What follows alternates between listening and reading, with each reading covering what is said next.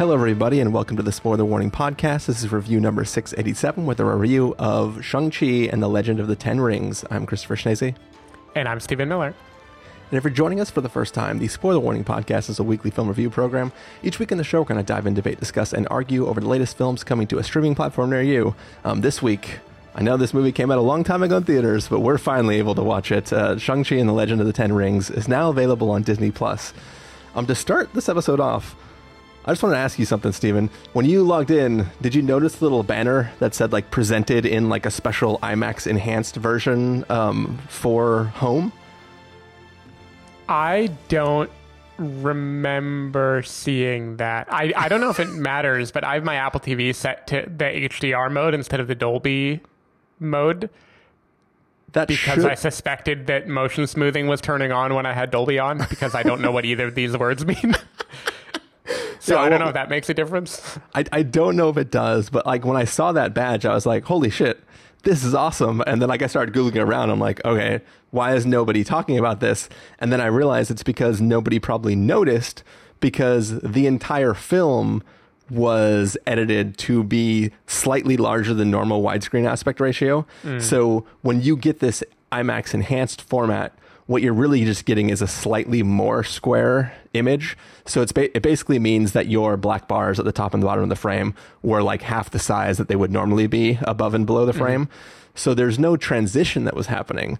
But when I saw that, I've never seen this badge appear on anything at home, but it really, really excites me for the potential of being able to, you know, one day get an updated download of Tenet or something that like I can watch. I mean, that has always been weird to me, that these movies that are filmed partly with IMAX cameras, you just watch it in widescreen and they don't show you the part of the movie that was filmed that doesn't fit in the frame. That always seemed like an odd choice for streaming.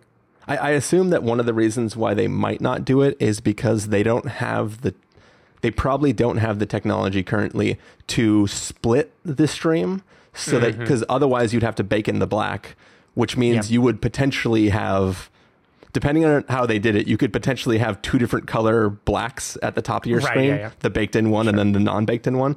But I mean, as long as they did it in actual 16, you know, basically your actual television aspect ratio, then maybe it would be fine to have it switch back and forth, because you would have your correct baked in blacks. But yeah, seeing this badge really excited me, just for the idea of potentially soon in the future being able to have a film that changes aspect ratio as I'm projecting it at home. Like it super excited me, but I spent longer than I should have trying to find an explanation of exactly what scenes were changed. And then I finally found a GIF online that was like a shot from the movie with somebody like dodging an attack, and you could see the lines of what widescreen is, and you could see the little tiny bit bigger. And I was like, oh, that's why nobody's talking about it, because no one recognized that it was happening, because it didn't change ever. But yeah, see, my two thoughts. One, it would be cool to also have a TV that changes with it. Like it just gets taller all of a sudden. And two, it would be funny if I didn't see the badge because it was at like the very bottom of the screen and mine was zoomed in and couldn't see the IMAX. The IMAX margin. Nice. Yeah, I mean, I guess, I mean, they do have the TVs that sync into the base station that they're on. So that one could extend and show you the bigger picture. But it'd be weird that the screen is only growing from the bottom. And then you'd have to like pan and scan. You'd have to basically make your stream specific for that TV for it to make sense. But it could be cool. You could have like the little curtains that are controlled that expand with it to help, like, I don't know. I like it. Wouldn't be distracting at all. Yeah. All you have to do is buy an entire theater with programmable curtains and everything's great. But anyways, are you ready to finally talk about Shang-Chi? Oh, I'm ready. All right, we are going to take a listen to the trailer for Shang-Chi and the Legend of the Ten Rings, and then we're going to come back and give you a review. Throughout my life, the Ten Rings gave our family power. If you want them to be yours one day, you have to show me you are strong enough to carry them.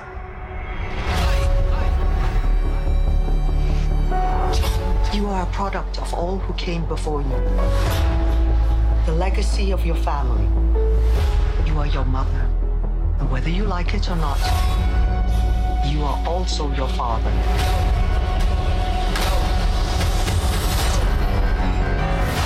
told my men they wouldn't be able to kill you if they tried.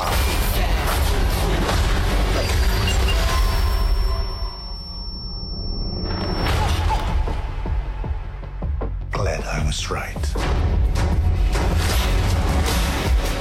You're just a criminal who murders people. Be careful how you speak to me, boy.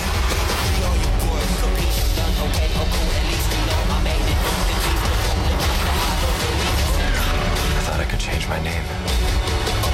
Start a new life. But I could never escape his shadow.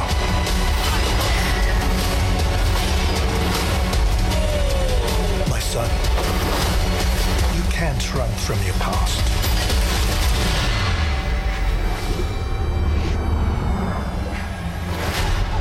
Is this what you wanted?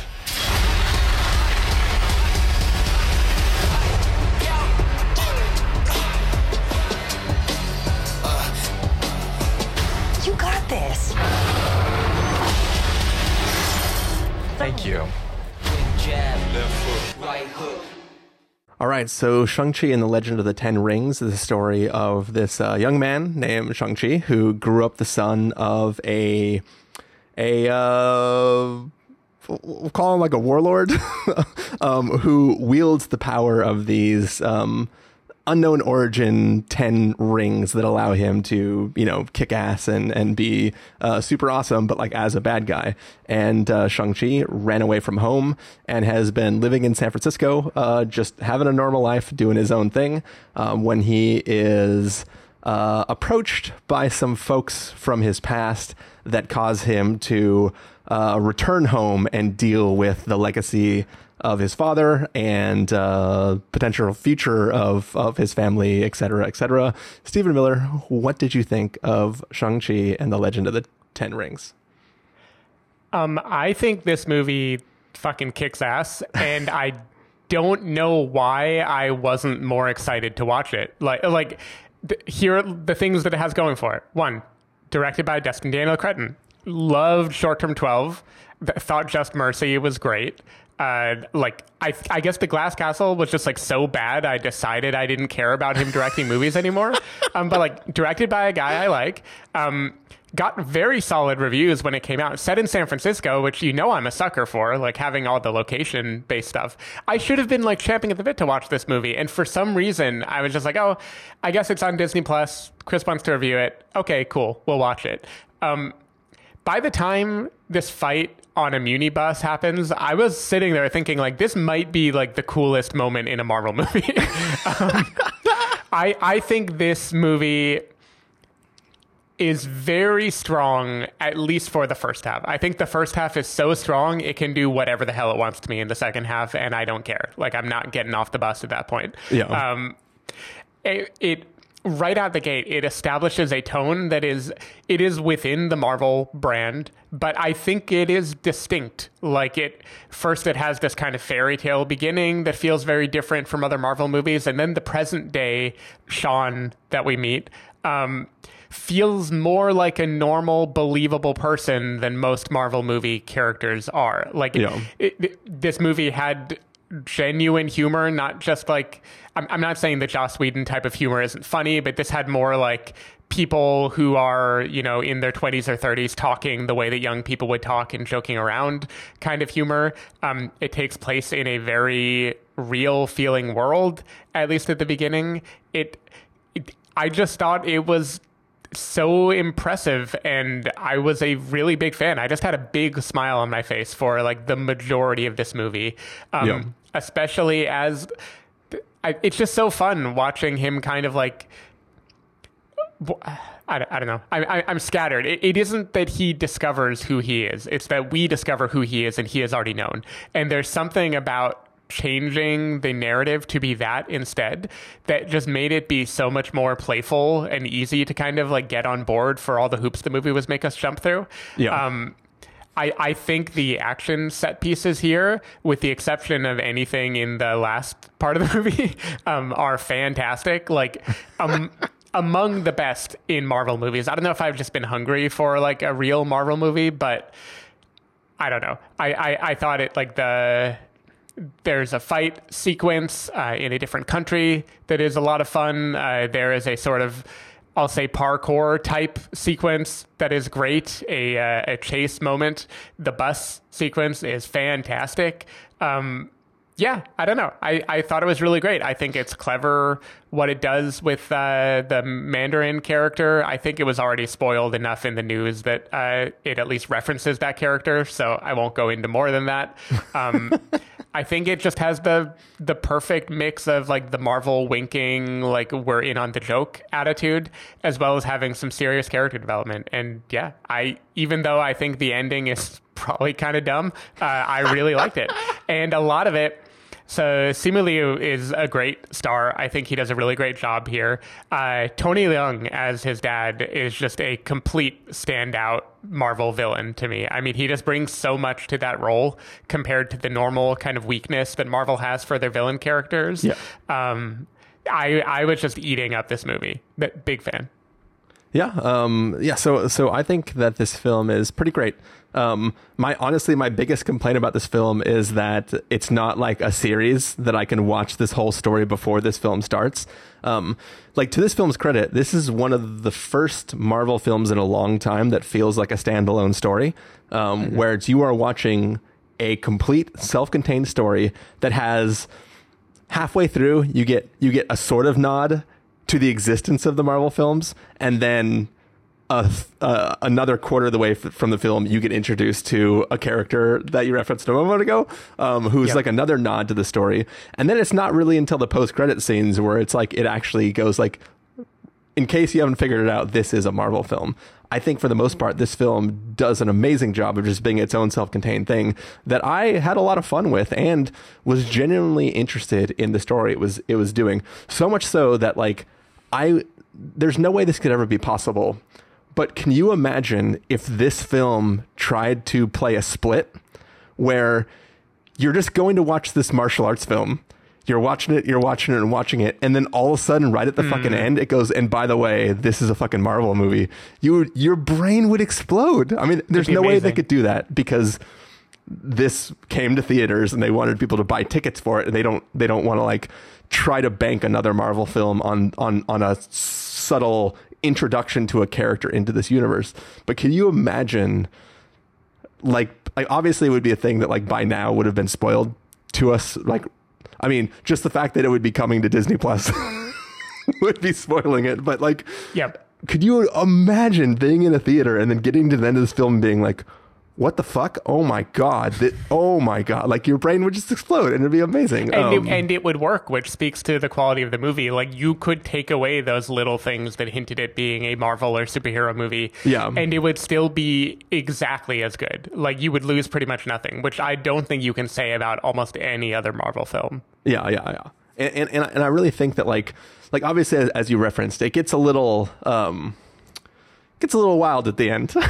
Right, it goes from being like a very, it's not grounded because there is fantastical elements to what you're seeing, but it is very, it's in sort of a, I don't even know the non-derogatory way to say it, but it's in its own nice, neat package, right?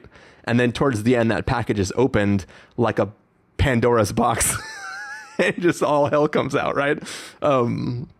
But beyond that, it's a really fun and interesting story, and I love too that this. Technically, this story is a save the world story, right? But it's also this really strongly tied together family story about a man who was given, great power and did not have great responsibility with it, became a living god. Like, we've talked about how some of these other characters in the MCU are like living gods, right? The father figure in this family became sort of living god. These rings that he wielded bestowed upon him the power, which is essentially like that of a god, and sort of wreaked havoc and like lived forever until he found somebody that he could fall in love with and sort of settle down. Didn't stop being an evil villain, but just became in love with this person and started a family. And like what you were watching is the ramifications of growing up in the shadow of somebody, having to deal with that, your responsibility to a sibling and being their protector, or somebody who is not allowed to be brought into the fold of the father. And like there's a lot of really, really interesting family dynamics at play here that give this film emotional weight that a lot of the other films don't have. I mean, like some of the later Marvel films have emotional weight, but half of the emotional weight comes from having spent 10 years of our life with those characters, right? Like, you know, the end of the arc of Tony Stark, it has weight because we have been with Tony for so long. In this film, there are moments that have similar amounts of weight that we've learned just from seeing this family interact, why that is important to all the people involved. So like seeing that is just, it's a breath of fresh air, and it's just something that like we're not used to seeing. I know everybody loses their shit on the bus scene. For my money, my favorite fight is still the one-on-one fight between the mom and the dad, basically, in the earlier part. There's just I love everything that's at play in that scene. Like it's some of the better choreography that doesn't really require a set. Like obviously you have like wind and sort of atmospheric effects that are playing in it, but it doesn't require a bus to be careening down a San Francisco street to add the dynamicness of that fight. So just watching them play off each other and watching that, like the entire courtship of a relationship happening in one fight was super, that like for me, that for my money, that's like the MVP fight scene in the film. See, I love what it does, but I feel like the choreography is just so much more fun on the bus. I mean, it's the difference between like a classic wuxia, like the Crouching Tiger aesthetic, where there's kind of mystical elements, versus the like very tactile, like this is just like a beat 'em up movie, but I'm still a fan of the beat 'em up style. But it's also like it's a little bit of like the Goku style of fighting, right, from Dragon Ball, where it's like half of it is just dodging other people's attacks and being like, oh, didn't get me, as opposed to like being just a badass and doing stuff that's pretty cool. Yeah. But I had you know, really fun with this film, and I love what it's doing, and I'm excited to see where this goes. Not necessarily within the context of the MCU, but like watching these characters move and evolve is something that will be exciting to see going forward. I would even love to see prequels. I hope there's a Disney Plus series of the young Shang-Chi. Like what kind of sucks is story-wise, he leaves when he's assigned his first mission as an assassin. But I would have loved to seen a series that is him training to be an assassin, going on some mission, and then deciding what he decides in the flashbacks of this story after having complete, like, I would just love to see that arc of him training up and then deciding to leave and run away as like a prequel series. That would be super rad. Yeah. It would be, though I do think, I guess a prequel series would be okay now because the movie has done its magic trick already. But I do think maybe it's just that I didn't spoil anything for myself. Like I really didn't learn much about like the universe of Shang-Chi at all. So in this movie, for the first 10, 15 minutes, I very plausibly believed I was watching Shazam, right? I was watching a thing where it's like, it's this normal guy and something is suddenly going to happen to him. Like he will receive these rings or something, and all of a sudden he'll have these powers and he's going to have the thrill of discovery. And I was still having fun. Like I was still like, oh, this is going to be so much fun. Like I can't wait to watch that happen. And instead the reveal is just suddenly he's like, oh yeah, I can do this. Like I've been doing this my whole life. And like, there's just something so hilarious about that to me. Yeah. No, it's definitely, that's another thing too, is I am not somebody who shies away from trailers, right? Like I love trailers. I love getting hyped for a film by rewatching a trailer a million times. You know, like I don't necessarily go frame by frame. But it's like, I enjoy, like, yeah, let me kick on this trailer and kind of see what's going on. And there are two things that like are a good example of going against that, right? like you are watching a film where you know he's going to be a badass. So like when Awkwafina says like, does he look like a guy who can fight? You're like, we know he's Shang-Chi. Like that it comes off as a joke because it's not going to be a surprise when he fights later. Because we know, if you've seen the trailer, you know there's a fight on a bus. You know this is the setup to that fight. It's not like there's no secret there. All right. I completely forgot. I was too busy being like, okay, wait a minute. He clearly is living in the Richmond, but this is on Noe now? Where is this bus going? That was where my head was at. You're just too distracted with that. But yeah. So the second other example of that is there's a shot in the trailer, which I won't describe what's happening, but let's just say it heavily features the colors orange and blue. So in my head, I'm like, all right, so this is this. He is going to be given or open or find or have this, and then we're going to watch this thing that will, like, mathematically 1 and 1 equals 2, and we're going to watch 2. So like it was kind of a big surprise how 2 doesn't exist. It's really just 1. And you know what I mean? Like I'm trying to not spoil this movie, but I got lost. I very much expected a different. I expected 2 sets of rings, not 1 set of rings that people are going to fight over. So yeah, okay. Yeah, I see that. One thing. So I've kind of been. I'm trying to tiptoe around spoilers, but basically I would say the second half of this movie takes place in a more fantastical scenario. Like it opens up more to the kind of opening story and the history behind him and where he came from, in a way that is a big swing. I think most of the swing does work, actually.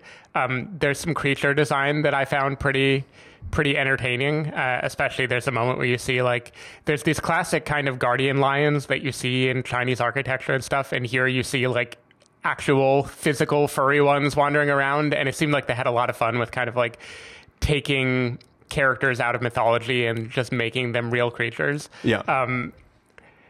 The only part of the kind of fantastical one that I didn't buy at all was any giant CG fight sequence, because I still feel like this is the one thing every Marvel movie, no matter how good, it has to end with like blue lasers and giant CG spectacle in the end.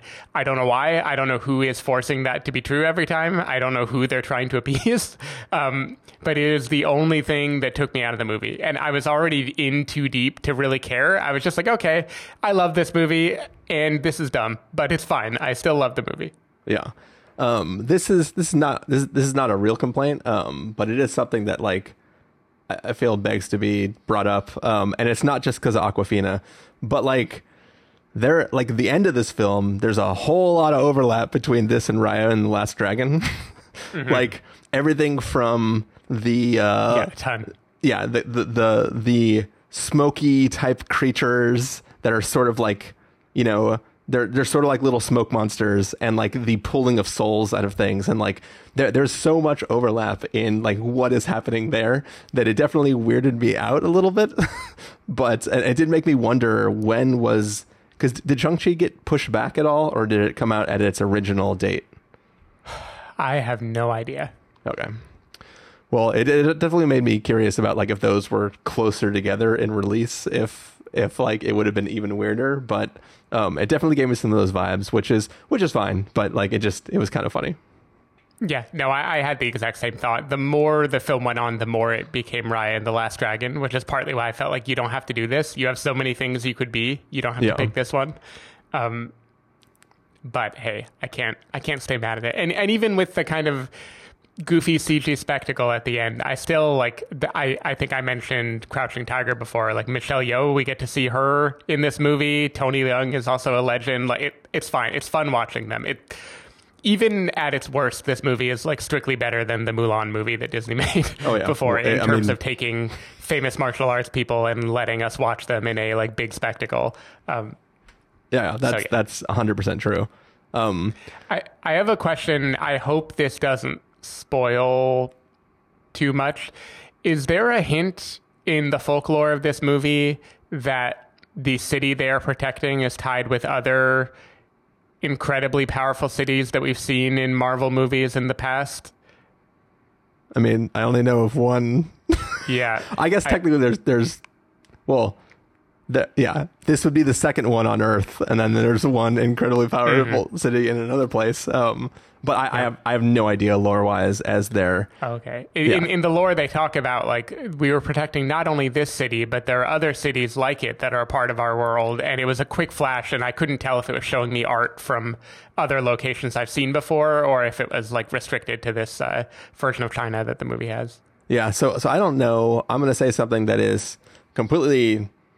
a stupid thought, because I believe neither of us have seen the Eternals, but I have read one issue of the Eternals comic. I don't even know which run it is. I just opened it up on like the Marvel Unlimited app one time, and I was like, wonder if I should check this out. And then I read one issue and like never came back to it. But I did wonder, given the implication that these rings are much, much older than the time that their father has been in possession of them, I did wonder if there was going to be some sort of tie-in to the Eternals in some way. But having not seen that scene or that film, I have no idea if there is. But in a similar sense that because the Eternals, as I understand it, are beings that are like on the planet trying to like protect it from potential threats that could come from elsewhere. So I think very specific threat and nothing else.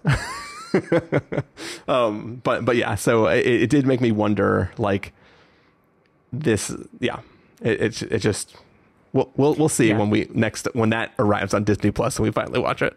So I was so high on Marvel after watching this movie. I watched this movie on Friday after work, and I was so pumped. I started looking at the Alamo screenings downstairs, and I saw that there was a seat left for the Eternals for the 7:30 show, and I was like, I'm gonna do it. I'm gonna fucking go watch the Eternals. And then I looked at the runtime, and I was like, I'm not gonna do it. I can't. Nice. So I'm just gonna have to wait for it to come on Disney Plus. That movie's like almost 3 hours long. I'm shocked. Yeah, well, it's not called the whatever the opposite of Eternal is. It's not called the Finite. I have a joke somewhere about it being called like the Auteurs, because Marvel takes like auteur filmmakers and ruins them, but I haven't seen it yet, so I can't make the joke. Very nice.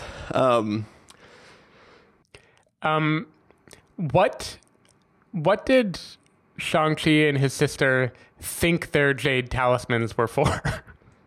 Yeah, so to me, what I assumed was that they would be some sort of homing beacon, which would lead them to their parents' house. I took the story of what it does to be quite literal, but I guess they knew they'd figure it out. Mm-hmm. It just seemed like they're terrified of their dad getting them, because it's like, oh no, this is terrible, this is bad. But then it seems like its only use is one that they would have known already, or else they wouldn't know there was anything special about them. I don't know. There was something that was odd about how that scene played out to me. Yeah, like for me, I kind of, and that's the thing too, is I know it's called Shang-Chi and it references the 10 rings, but at that point in time, I don't know if I quite understand that the father's like gang is called the 10 rings. Like obviously he wields 10 rings, but like it could have been like another group of people who worship these rings, and his dad just happens to have them. So I didn't know if he until he was like, yeah, why does my dad want this stuff? I didn't know if it was just like other people trying to use it to find the dad maybe, or like some other type of thing. I wasn't 100% certain what was going on there. But one minor nitpick I have to make is this is one of those movies that decides to live in a world where viral videos exist. You know, the bus scene becomes a viral video, which is very funny. I get it. It's referenced in the movie that people recognize him from that. But then at the end of the movie, his friends are like not believing any of the story that he and Aquafina are telling them. And I feel like he's in a viral video. You should know the story already. Well, everyone who knows him should know about this. he was in a viral video where he was fighting on a bus. Cool. But the other stuff is pretty fantastical sounding, right? Sure. Yeah. Still, I feel like if they had seen the bus part, they'd be on board. So one question about the big dude with the sword hand. Mm-hmm. Where does that sword go when he's not... Like, can he just not bend his elbow while the sword's in there? It'd be a nightmare. Imagine if he had like an itch on his face. It would just be devastating. Because what's weird is there's some scenes where he's attaching something different there. But I'm pretty sure the first time we see him, he goes like, shink, and like Wolverine style pulls it out. But I could be wrong. Honestly, I don't remember because instead of seeing the Eternals after this movie, I watched Enter the Dragon, which has a person who like detaches his hand and puts on different weapons. So I cannot remember which is which character now. Gotcha. Cool. We haven't hit this beat yet, but obviously we can at least mention the representation in this film. Like, obviously, two white guys on a podcast might not have the most to say on it, but it is cool to see it happen. And it is interesting that like this is like a fully Asian-led story. It is not just a normal Marvel story. It actually deals with the culture and the family dynamics, stuff like that. And that's pretty awesome to see. And just to know that like this is going to go on in the MCU. It could spin its own things and carry on its own, but they're definitely tying it to the main storyline. And Shang-Chi is going to appear theoretically within the main canon of whatever's moving forward after this. So that is cool. Yeah, and it makes it frustrating that it took so long because it's so like effortlessly cool a movie too. Like it isn't like, this is not one of those movies that, I mean, never underestimate the power of internet people to be just horrible, but this isn't one of those movies that I imagine internet people even being like, oh, but they're just trying. Like, this movie kicks ass. Like this is such a cool movie that is also like effortlessly diverse, and I think that's awesome. Yeah.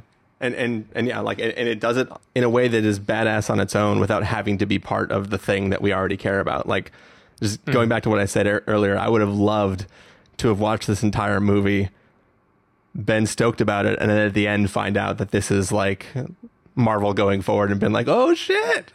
But alas, we had to know ahead of time that it was Marvel. I've got to say, and this is a tangent for this particular movie, but I'm having trouble seeing the vision of how Marvel movies will assemble everyone together moving forward, because it just seems like there are so many characters now, especially with the Eternals. I just don't.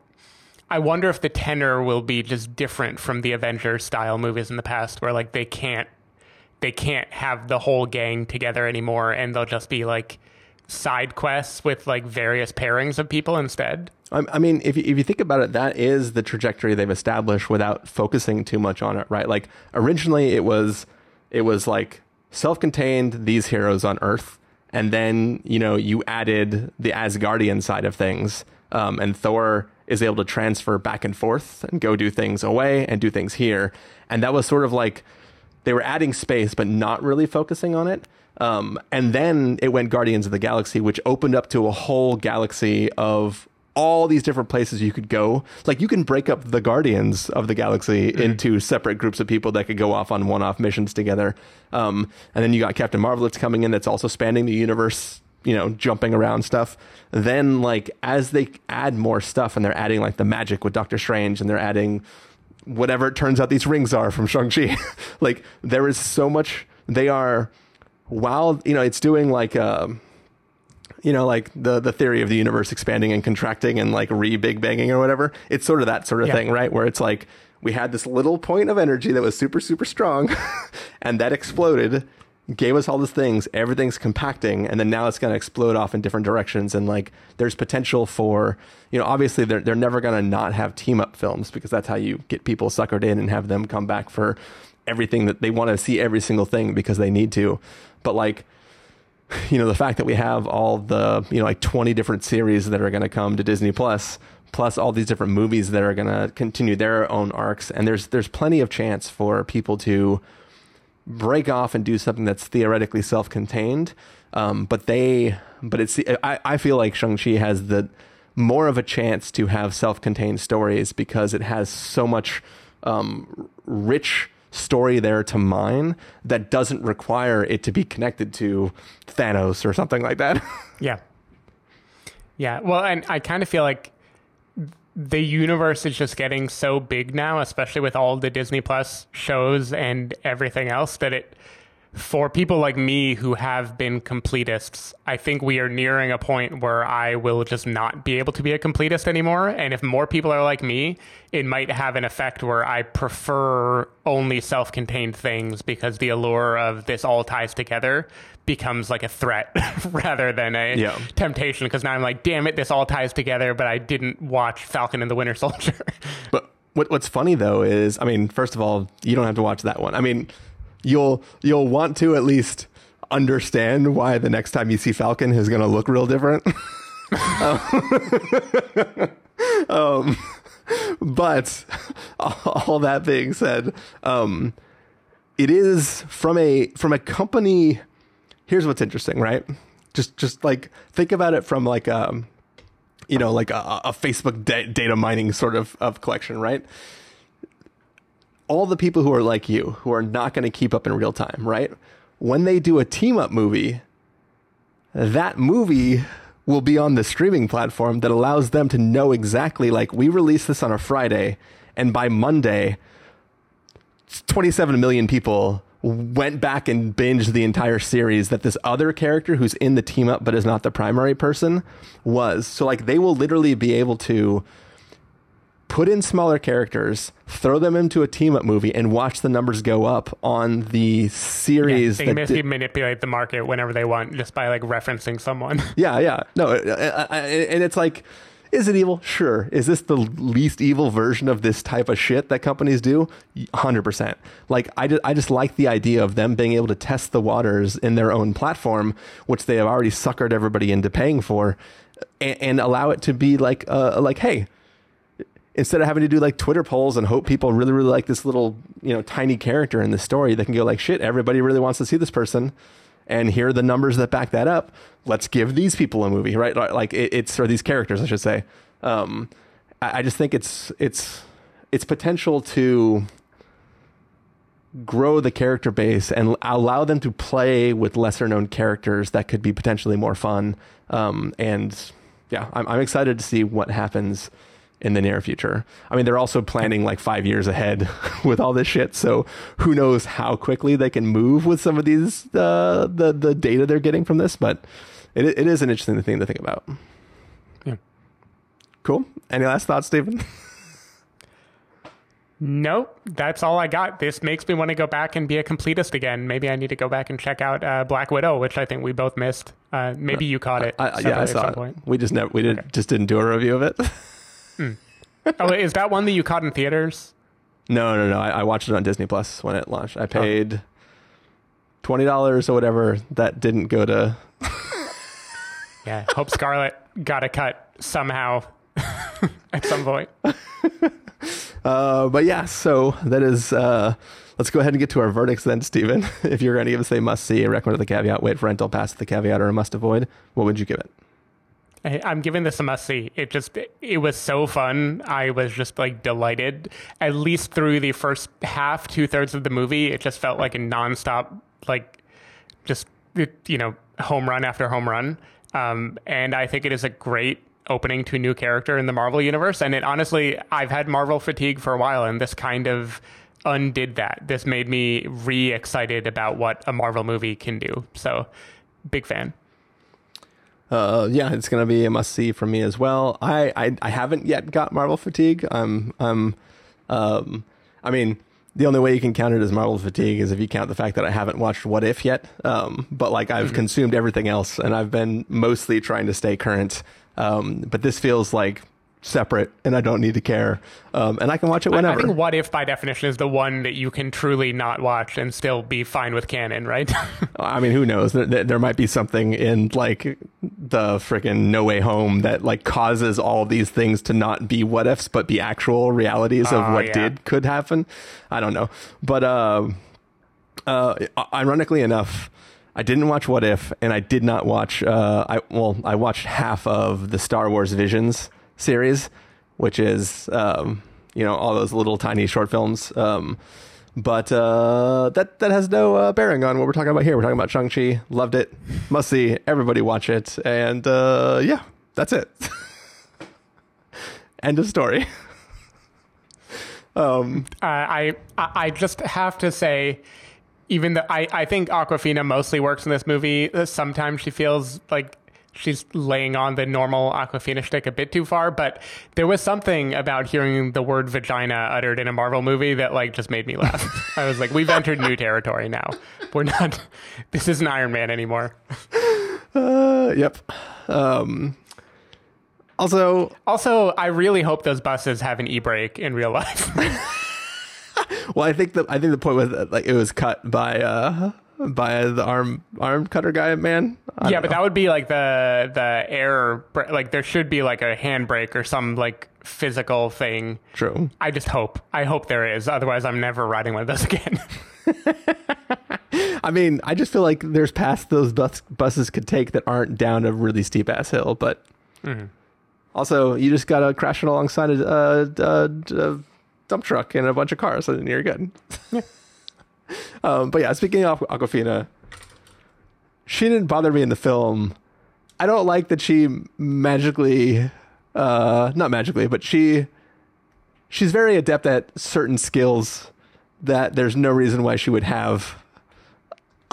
And it's just that they could keep her along. See, I think, you're talking about a certain, physical capability, but I think the movie's inconsistent in her ability to speak Chinese, which is interesting. The beginning of the movie, she needs Shang to translate for her, and then by the end, she's taking orders from mystical people. But I think when she needs to be translated, it's really fast conversations and not barked orders of grab that and shoot thing. Right, I feel like she says my Chinese is rusty.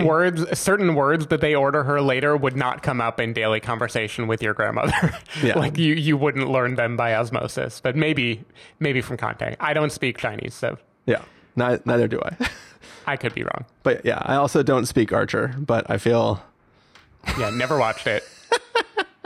But I just, you know what I'm saying though, I feel like I don't buy it. I don't buy it. Hey, maybe this is the new Hawkeye. We'll see. Yes. But yeah, I mean, I don't know. Awkwafina. Nice. Yeah. And on that note, yeah, don't nice that. I can do better. No, I appreciate Awkwafina.